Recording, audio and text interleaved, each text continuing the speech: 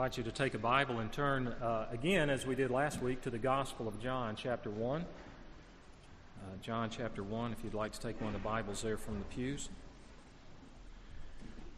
When I was a senior in high school, my youth pastor at my home church and I would meet on Wednesday evenings, and we decided to memorize Scripture together. I'm not talking one verse a week. We decided to memorize a chapter of Scripture every week. We had great intent. We didn't last very long. But we did, that first week, memorize this chapter, John chapter 1. And although I could not recite the entire chapter to you today, I have spent the most of the time recalling to my mind through the years the opening verses, which I want us to focus on this morning as we look at the divinity of Christ. Last week we looked at this passage and the fact that Jesus was human. Now I want us to see how the passage emphasizes that Jesus was divine. Hear God's word beginning in verse 1. In the beginning was the Word, and the Word was with God, and the Word was God. He was with God in the beginning. Through him all things were made. Without him nothing was made that has been made. In him was the life, and that life was the light of men. The light shines in the darkness, but the darkness has not understood it. There came a man who was sent from God. His name was John. If you're not familiar with this, that's John the Baptist.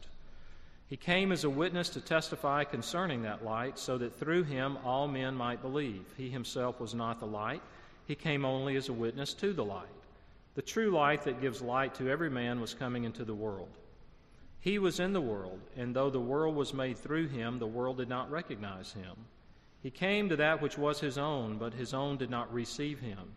Yet to all who received him, to those who believed in his name, he gave the right to become children of God, children born not of natural descent, nor of human decision or a husband's will, but born of God.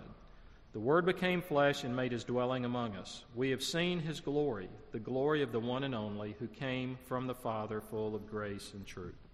That ends the reading of God's holy Word. A word is an expression when it says in the beginning was the Word. If you think about how just a very few words can express so much. Say you meet a complete stranger, and this person says to you, I just moved to the United States from London. Or the person says, I grew up in a Muslim family. Or the person said, I have a younger brother who died a month ago.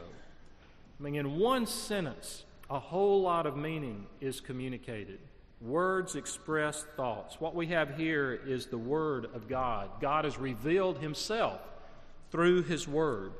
Jesus said, anyone who has seen me has seen the Father. One person said, if you want to know what God has to say, you have to see who Jesus is. So let's look for just a few moments at some of the things said about here about the divinity of Christ, the fact that he was God. Once again, to understand who Jesus is, you have to go back. And John takes us way back. He uses the opening words from the first words of the Bible. In the beginning was the Word. He's quoting, though, the first three words from in the beginning, God created the heavens and the earth from Genesis 1. For you to understand who Jesus is, you have to go back much further than a manger in Bethlehem. You have to go back further than the kings of Israel like David and others, back to Moses and further back to Abraham. You have to go back before Adam and Eve. You have to go back before creation. That's where John 1:1 takes us, that in the beginning was the Word. There never was a time when the Word was not. Everything you see around you had a beginning point.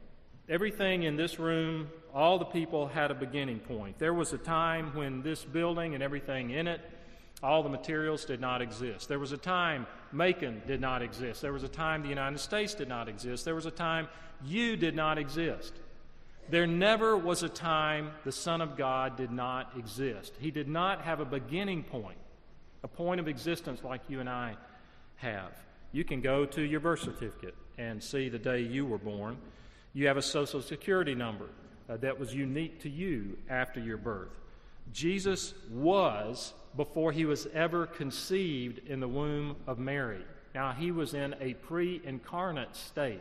He had not yet been funneled, you might say, into a human body. Also, Jesus said about this in John chapter 6, he said, I came down from heaven. Now, I don't know about you, I can't say that. I'm from Gadsden, Alabama. Jesus told even his enemies, I came down from heaven, talking about his pre-existent state. He took upon himself human flesh and blood. The supernatural entered the historical. Verse 2 tells us something unique also. He was with God in the beginning, and that is that he coexisted with the Father. John is saying here as he writes this that Christ is a separate person within the Godhead. Now, terminology about the Trinity needs to be precise. It's easy to get confused. I had a friend in college once tell me, he said, I don't think God wants us to believe anything about him that we can't understand. Well, I wasn't on my toes at the time, but I should have said, well, let's start with God himself. How can he be three and one at the same time? You don't find the word Trinity, the Trinity, in the Bible. We find the teaching of the Trinity and the existence of the Trinity in the Bible, but we don't find that term. Now, that's a term that we use to describe that God is one God, one being in three persons, not three gods, not three expressions of God, not as though he forms himself into the Son at one moment and then forms himself into the Holy Spirit at another. No, one being with three persons, and we call that the Trinity, the Godhead.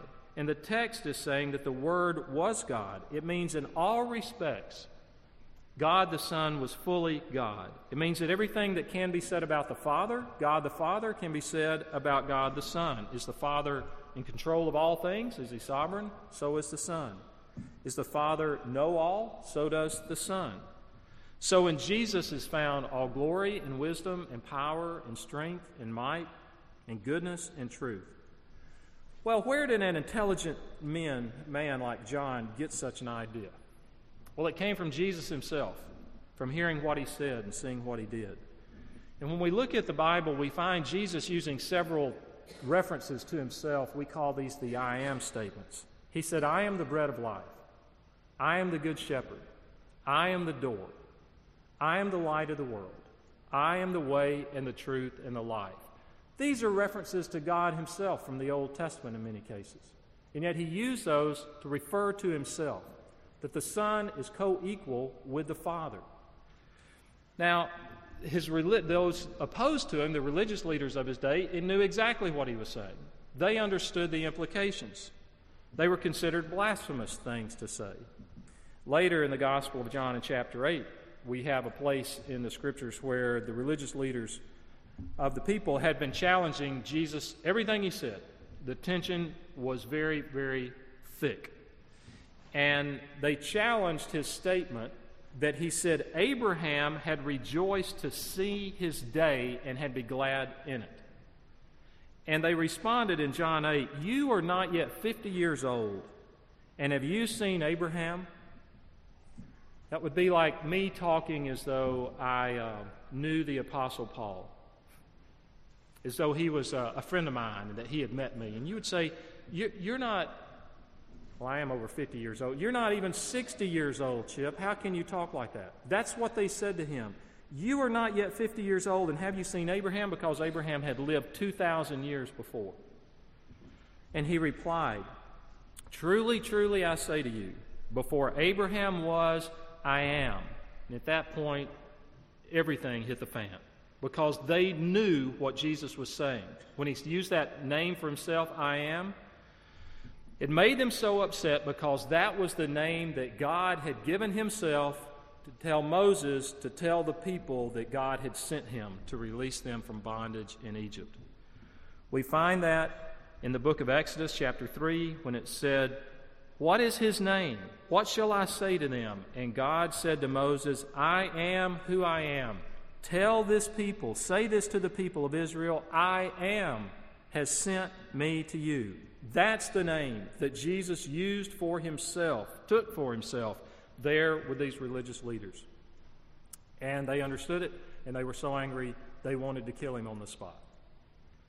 So John had heard Jesus say such things about himself as he writes this. He tells us also in verse 3 that Jesus was the agent in the creation of the world.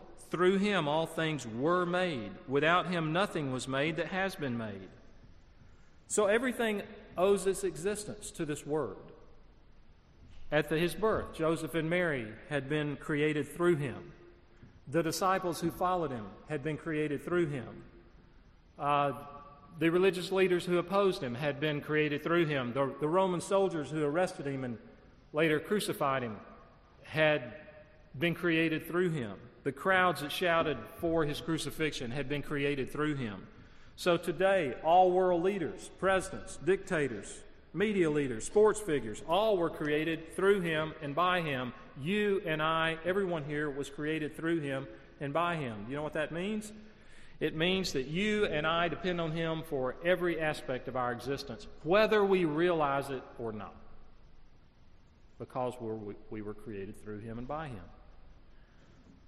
He tells us in verse 5 that Jesus is the life and light of men. Life is a key term in John's gospel. It means abundant life, eternal life. And light is a symbol of God's presence and of his favor. We find that especially through the Bible, but in the Old Testament, when God's people, the Jews, were wandering in the wilderness, he would supply a pillar of fire at night to lead them, to supply light. It's a sign, it's a symbol of God's direction and his guidance. It's a source of illumination. Now, light scatters all darkness. It's the nature of light to penetrate all darkness. I mentioned at the first service that just imagine what it would take to make this room right now completely dark. Not only turning off all the electric lights, but then trying to cover all the windows with some kind of material, some dark material that would keep all light from coming in. But even if we could cover the windows and leave one small spot in one window, it would light up the whole room, at least to some degree. It is the nature of light to penetrate darkness. And here, Jesus himself is referred to as the light that came into the world. Well, what's the darkness? Ephesians 5 says, "But you were once darkness, but now you are light in the Lord. Live as children of light." We're the darkness. It's not just institutional things. It's not just injustice in the world. It's us. How did this happen? We here talk about the bad news and the good news. The bad news is that, well, on a good note, God created us. He made us all, even as he made our ancient parents, Adam and Eve. He created them not only with the senses that we have to see and to hear and to smell and taste and so forth, but they had a spiritual sense. They had a relationship with him. They literally walked and talked with God on a way that we can only imagine. And he gave them a prohibition. He said, "Don't eat of this certain tree. The day you eat of it, you will surely die." Well, they disobeyed. They ate of it. But they didn't drop dead physically, but they died spiritually. And so shame entered the world. They were at odds with one another. They were at odds with God. They died spiritually. God, even at that time, though, promised that he would send a Redeemer later. You and I are born into the world where they ended up. We are born spiritually dead, it says in Ephesians, as I just read. We are in spiritual darkness as we come into this world. We may be very fine, upstanding people that are well-liked and we care for people and be very compassionate. But because we have all broken God's law in some fashion or form, either in our thoughts or our words or our actions, we then also have that penalty on us that the wages of sin is death. So we are born in spiritual darkness. But thankfully, God, in his love and mercy, sent his Son, Jesus. So he came as light into the world. He came, God the Son became a man. He lived a perfect life. He never sinned. He never violated God's law. And then he allowed himself to be arrested and crucified on a Roman cross. What happened on the cross was he became our substitute. Here it's Chip with my sin, and God says, "Chip, I want to have life with you, but there's this problem, and that's your disobedience to me. There's your sin. I must punish that, and the punishment is death." Well, here's Jesus, the Lamb of God, with no sin of his own. So on the cross, God transferred, he put my sin on Jesus and punished him in my place. He died spiritually, he died physically. He died in the fullest sense of the word. 3 days later, he rose from the grave. Over a period of 40 days, he appeared to hundreds of people physically, bodily. It was no hallucination seen only by a few. And the last command he gave to his disciples was to go into all the world and to preach the gospel and make disciples, to tell people what God had done. So we are in spiritual darkness. I spent much of my childhood and into my teenage years in spiritual darkness. I heard the message of Christ probably 100 times, but it did not make sense to me. I thought I could earn my way to heaven by being a good person, according to my own rules. And then one Friday night, a person explained to me in very simple terms, elementary terms, why Jesus died on the cross. He said what I just said to you a moment ago. And he said, what happened on that cross was God put our sin on him and punished him in my place. And it's like the light came on. And that was one of the reasons I wanted to memorize John chapter 1. That the light of the gospel, the good news of Christ, now it made sense. It had never made sense to me before. Though I understood the facts, it had not made sense. I say, oh, now I understand why he died. Now I understand what they mean Jesus died for our sins. And I put my faith and my trust in that. He gave forgiveness of sins, and we become new creatures. That's the light. So to come to know Christ is to move from darkness, from the domain of darkness, as the Bible says, to the kingdom of light. Now, I want to leave you with one last thought, and that's verse 5. And that is, the light is shining in the darkness. The light shines in the darkness, but the darkness has not understood it. This isn't a grammar lesson, but the important word there is shine. It's present tense, ongoing. The light is shining in the darkness. It's shining now in the darkness. And even as we see, even in our own culture, much darkness around us, and some days it seems to get darker than others, the power of the gospel overcomes it. Light will always penetrate into the darkness. If you're not in Christ, you can be a PhD, but you're in darkness. You can be an honor student. You can be a very bright person, a very successful person in whatever profession or field or endeavor you're involved in, but you can be in darkness. You can be a preacher in the Presbyterian Church and be in darkness. You can be a Sunday school teacher and be in darkness. It says the darkness does not comprehend it. The darkness has not overcome it. But the light is shining, and it's still shining as it was then, and never has the darkness been able to obliterate it. Some think that it doesn't shine. Larry King ended his illustrious career of 53 years this past Thursday night. This past Thursday night was the end of his 25-year career on television with CNN. But between radio and other broadcasting, it goes back 53 years. You know, during that time, he interviewed more than 50,000 people. 50,000 he interviewed. Many believe, including myself, that Larry King was the best at what he did. And that was, he truly interviewed people. People after the interviews would say, I had no intention of talking. And yet he, somehow or another, sitting across from him, here's what he did differently than most other interviewers on TV. He asked questions and then he let the person talk. And typically today, a question will be asked, and before the person even begins to get an answer out, the interviewer then answers the question as they want to hear it. Larry King was different. Years ago, I read where he was asked in an own interview with him, the interviewer asked Larry King, who is the one person of all of history you would like to interview? And he said, Jesus Christ. And then the person said, well, what is the one question you would like to ask him? And Larry King said, I would like to ask him if he indeed was virgin born. Because if he was, that would define history for me. Well, the question was already answered, Larry. And he has defined history for us. So this was no ordinary man. This was a divine man, God in the flesh. God is saying, come out of the darkness through the light of the gospel. But the light is still shining. Let's pray together. Our Father, we thank you for the truth that you, in your providence, have allowed us to be privileged to hear even one more time. May our trust be in Christ and in him only. We are surrounded by things that want our confidence, whether it's science or academics or pleasure or materialism or cynicism or sarcasm toward others. We pray that you might confront us with the clarity and the truth of the gospel, that our trust might be in that and that only. In his name we pray. Amen.